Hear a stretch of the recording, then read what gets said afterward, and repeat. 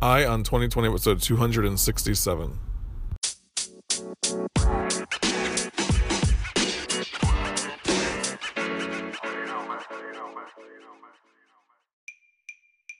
Have 2020 vision with Eye on 2020, your source for the news and events in the lead up to the 2020 presidential election. I am Ray Eaton, and I will keep you up to date daily until November 2020 with a libertarian perspective on the candidates and their policies, along with the news. Thank you for joining me. Now let's clear our vision.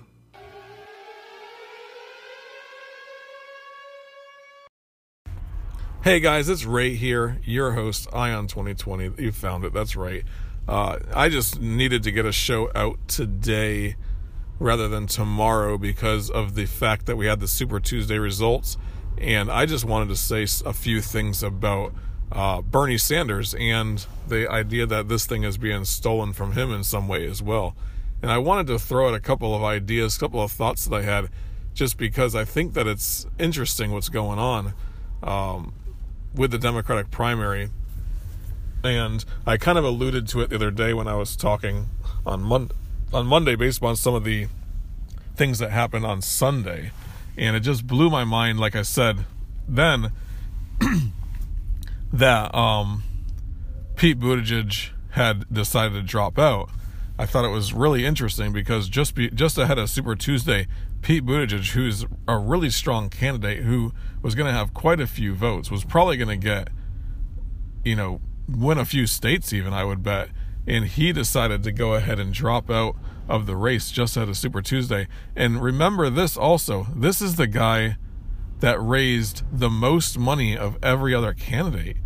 Quarter after quarter, he was raising $25-30 million every single quarter. And he had the big money interests behind him.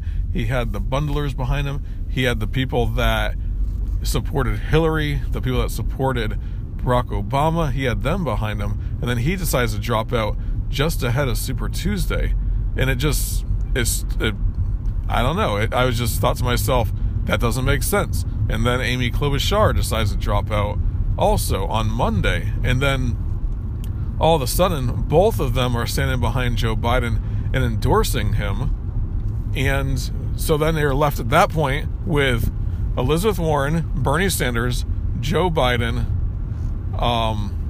and Michael Bloomberg, and that was it. And Tulsi Gabbard as the fifth, but Tulsi's not really a serious candidate at all. I'm not sure why she's still in. I think it's just more of a, hey, I'm going to keep on riding this thing while I can, because she does have a lot of support from anti-war people. She has a lot of support from some the libertarian type people as well, it seems like to me.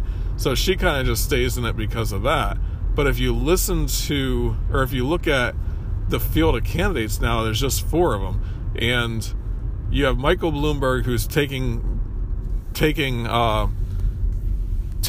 votes away from Joe Biden. You have Elizabeth Warren taking votes away from Bernie Sanders, pretty much is the way it's going. And those four candidates are basically the ones that on Super Tuesday that most of the people voted for. It was almost every race. It went in order of Joe Biden, Bernie Sanders, Elizabeth Warren, Michael Bloomberg, or Bernie Sanders, Michael Bloomberg, Joe Biden, Elizabeth Warren. That was the pretty much the gist of the races that were going on Super Tuesday. And I was just got to thinking about it, why? Oh, and on top of that, Beto O'Rourke decides to endorse Joe Biden as well. So you had a big press conference and a big rally or something like that. Amy Klobuchar is up there endorsing Joe Biden. Then you have Pete Buttigieg. She decides to endorse Joe Biden. And then you have Beto O'Rourke decide to endorse Joe Biden. And all these people were just saying, in my mind, I'm thinking to myself, why are all these people standing behind Joe Biden when he's got to be the worst candidate to run against Donald Trump? He really is. What is going on here? And it's just the fact that it's Joe Biden's time. They think that he can beat Bernie Sanders. And the Democratic establishment does not want Bernie Sanders up there. They don't. And this is just all the proof you need to show that is that you have people that raised tens of millions of dollars dropping out. I don't know if Amy Klobuchar raised tens of millions of dollars, but I know Beto O'Rourke was able to raise, millions of dollars, and Amy Klobuchar raised at least probably $25-30 million total. But Pete Buttigieg, who probably raised $50 million or more, dropping out of the race. Like, it's not like he was broke. It's not like he was running out of money. It's not like his campaign wasn't going anywhere. Yeah, he didn't get the African American vote, but they needed to make way for a clear winner. They needed to make way for somebody who's going to get the most delegates. They need to make way for Joe Biden, because he was the most serious candidate, the most serious person to put against Bernie Sanders and win. That's what it really came down to. And it makes me, not that I like his policies anymore, but it makes me kind of root for Bernie Sanders in the Democratic primary, because I hate establishments. I hate the two-party system. I think it's just a thumb in the eye of all of the people that are supporting Bernie Sanders, that the establishment is getting behind a candidate, that the Democratic Party seems to be actively working behind the scenes to make sure that Joe Biden wins so that they don't have to deal with Bernie Sanders.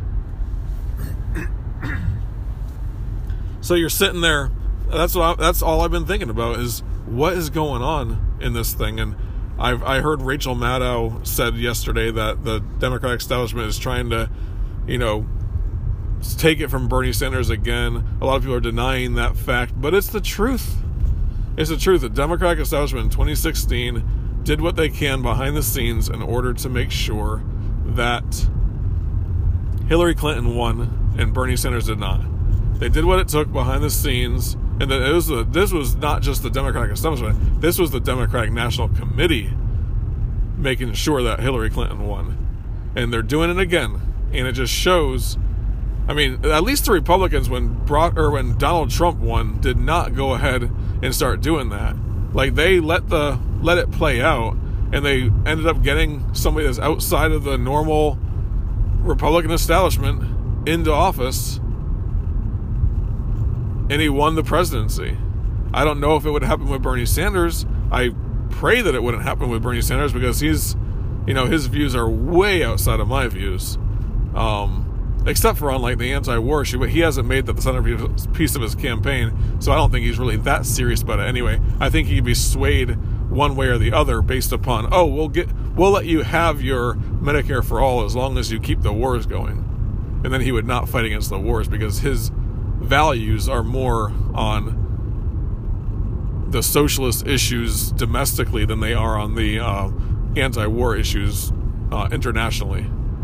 So they would use the establishment in the military-industrial complex, the establishment in general would use everything they can in order to make sure that, or use things like that, like, giving him one thing in order to keep him from ending the wars. They would do that in order, and he would go along with it because he prioritizes domestic policy over foreign policy. He's definitely not a Ron Paul who cannot be swayed either way.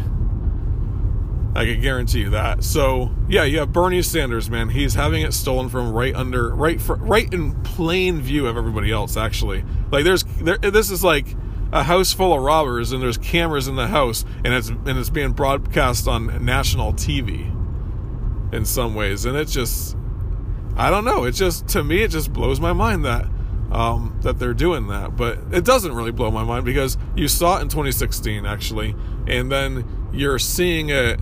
You see the fact that nobody wants Bernie Sanders to win. They were just trying to figure out who they're going to get behind, and then Joe Biden is just getting beat up in Iowa. He gets beat up in New Hampshire.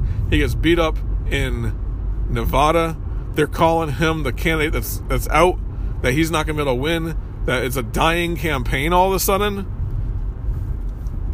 And then he comes and wins South Carolina, and boom, people start dropping like flies. People are just out of the race as fast as they possibly can. That doesn't make sense to me. It just does not make sense to me that happened all within like a 3 or 4 day period. On Friday before the South Carolina primary election, they're calling his candidacy a failed presidential run. They're saying that it's a floundering campaign. And now he wins most of the Super Tuesday states. He has like 400 and some odd delegates versus Bernie's 300 and some odd delegates. And I think I've heard this floated as well. Like Elizabeth Warren, part of the establishment in some way. She has she doesn't really like Bernie Sanders that much, I don't think. I mean, she came in third place in her own state. In Massachusetts, she came in third place. Joe Biden wins Massachusetts. So what I was thinking about that is Bernie Sanders and Elizabeth Warren. If Bernie Sanders if Elizabeth Warren was not in right now, she's done. Her campaign's over with. She's not going to get anywhere. She has like 25 delegates or something. But if she would have dropped out on Monday also, a lot of her vote would have went to Bernie Sanders. In Massachusetts, Bernie Sanders would have won Massachusetts if they didn't split the vote. In California, obviously, all those votes would have went to Bernie Sanders that Elizabeth Warren got. In most of the states that if Elizabeth Warren dropped out, most of those votes would go towards Bernie Sanders. If she endorsed Bernie Sanders, and she's as far left as Bernie Sanders, if not more so, in some ways, then she would have then he would have probably won a lot more states than he did.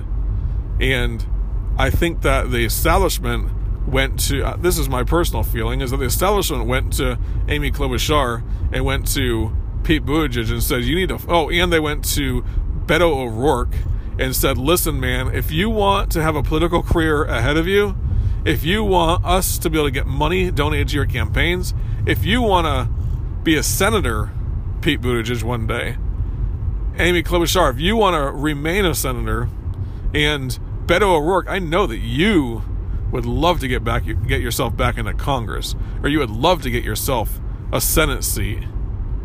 If you would like to get that money, if you want that money, fall in line. Do what we tell you to. Go endorse Joe Biden. Go endorse him. Stand behind him on stage and tell your supporters to throw your support behind him. I guarantee you they did that. I guarantee you the Democratic Party did that, and it'll come out at some point in the future. I promise you that. I promise you that. Now, I am not a defender of Bernie Sanders by any means. I'm just like, it's just like, holy cow. This entire week was just a love fest on Joe Biden and how great it's going to be to have him as the Democratic nominee. He's the worst person to run against. I mean, not the worst. I would say Bernie Sanders is just as bad to run against Donald Trump. But at least on the debate stages, Bernie Sanders is going to sound at least coherent. At least on the debate stages, when people look at Bernie Sanders, they're going to know what he's going to say. They have a general idea of where he's going with the conversation. He says the same things over and over again. It never changes.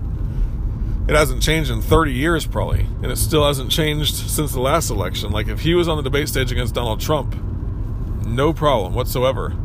Joe Biden, on the other hand, that guy can't get a coherent sentence out for the life of him. I think that they're betting on the idea that most likely Donald Trump won't sit for these debates, which is stupid on Donald Trump's part if he does not sit for those debates. Decides to sit out the debates. I think that he might. But if he did, it would just be striking how intelligent Donald Trump sounds, which is pretty crazy, right? And how incoherent Joe Biden sounds. So, I mean, that would be the worst person to put against Donald Trump. Yet, the entire establishment says, you know what? It's Joe Biden's time, guys. It's Joe Biden's time. You just need to fall in line behind him. Pete, You need to fall in line behind him. Amy, come on. You want to get elected to a Senate seat, go ahead and do it.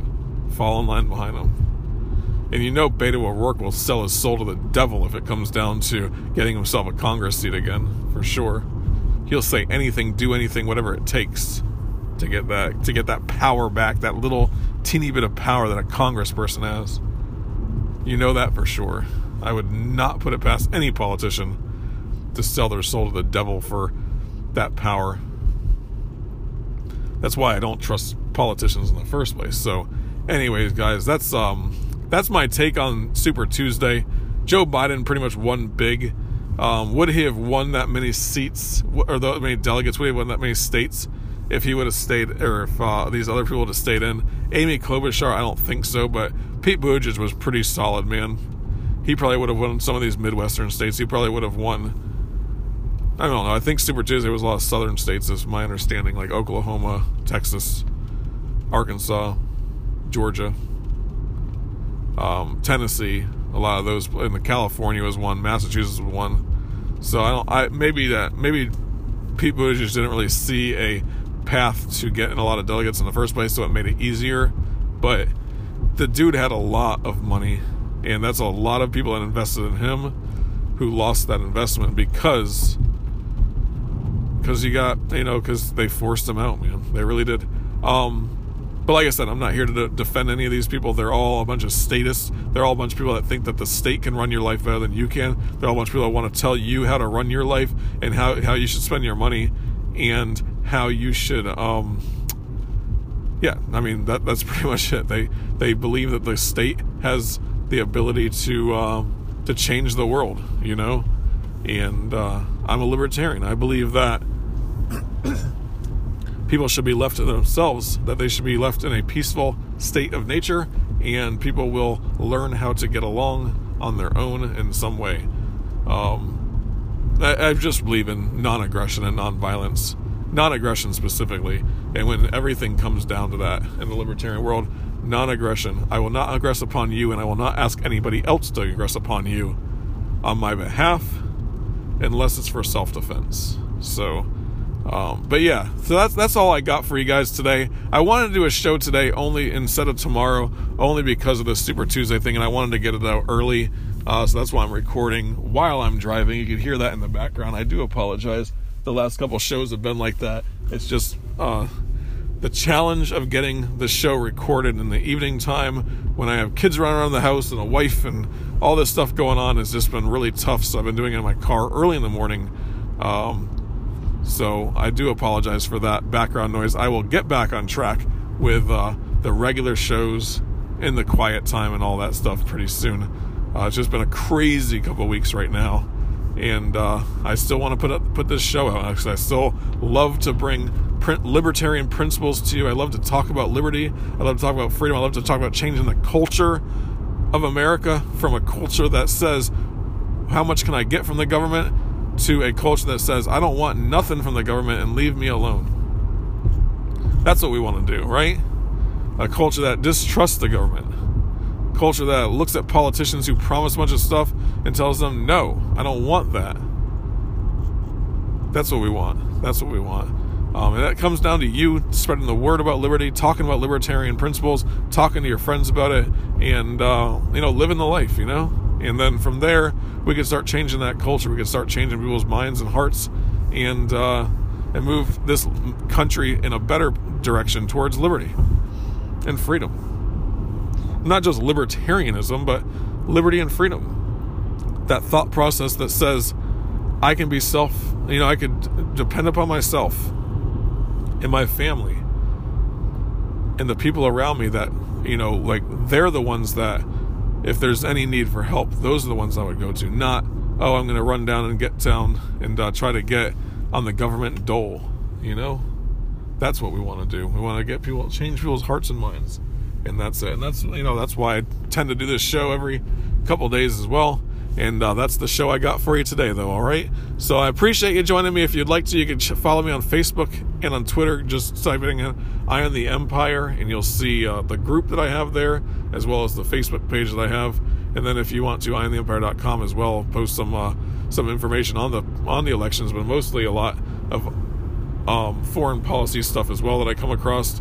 And then from there, I also am trying to post a lot more stuff on that website, actually, and that goes right onto the Facebook page as well. But if you want to join, or if you want to follow the Facebook page, that's great. Make some comments and stuff on some of these articles that I post. I'd love to hear your opinions on those things as well, all right?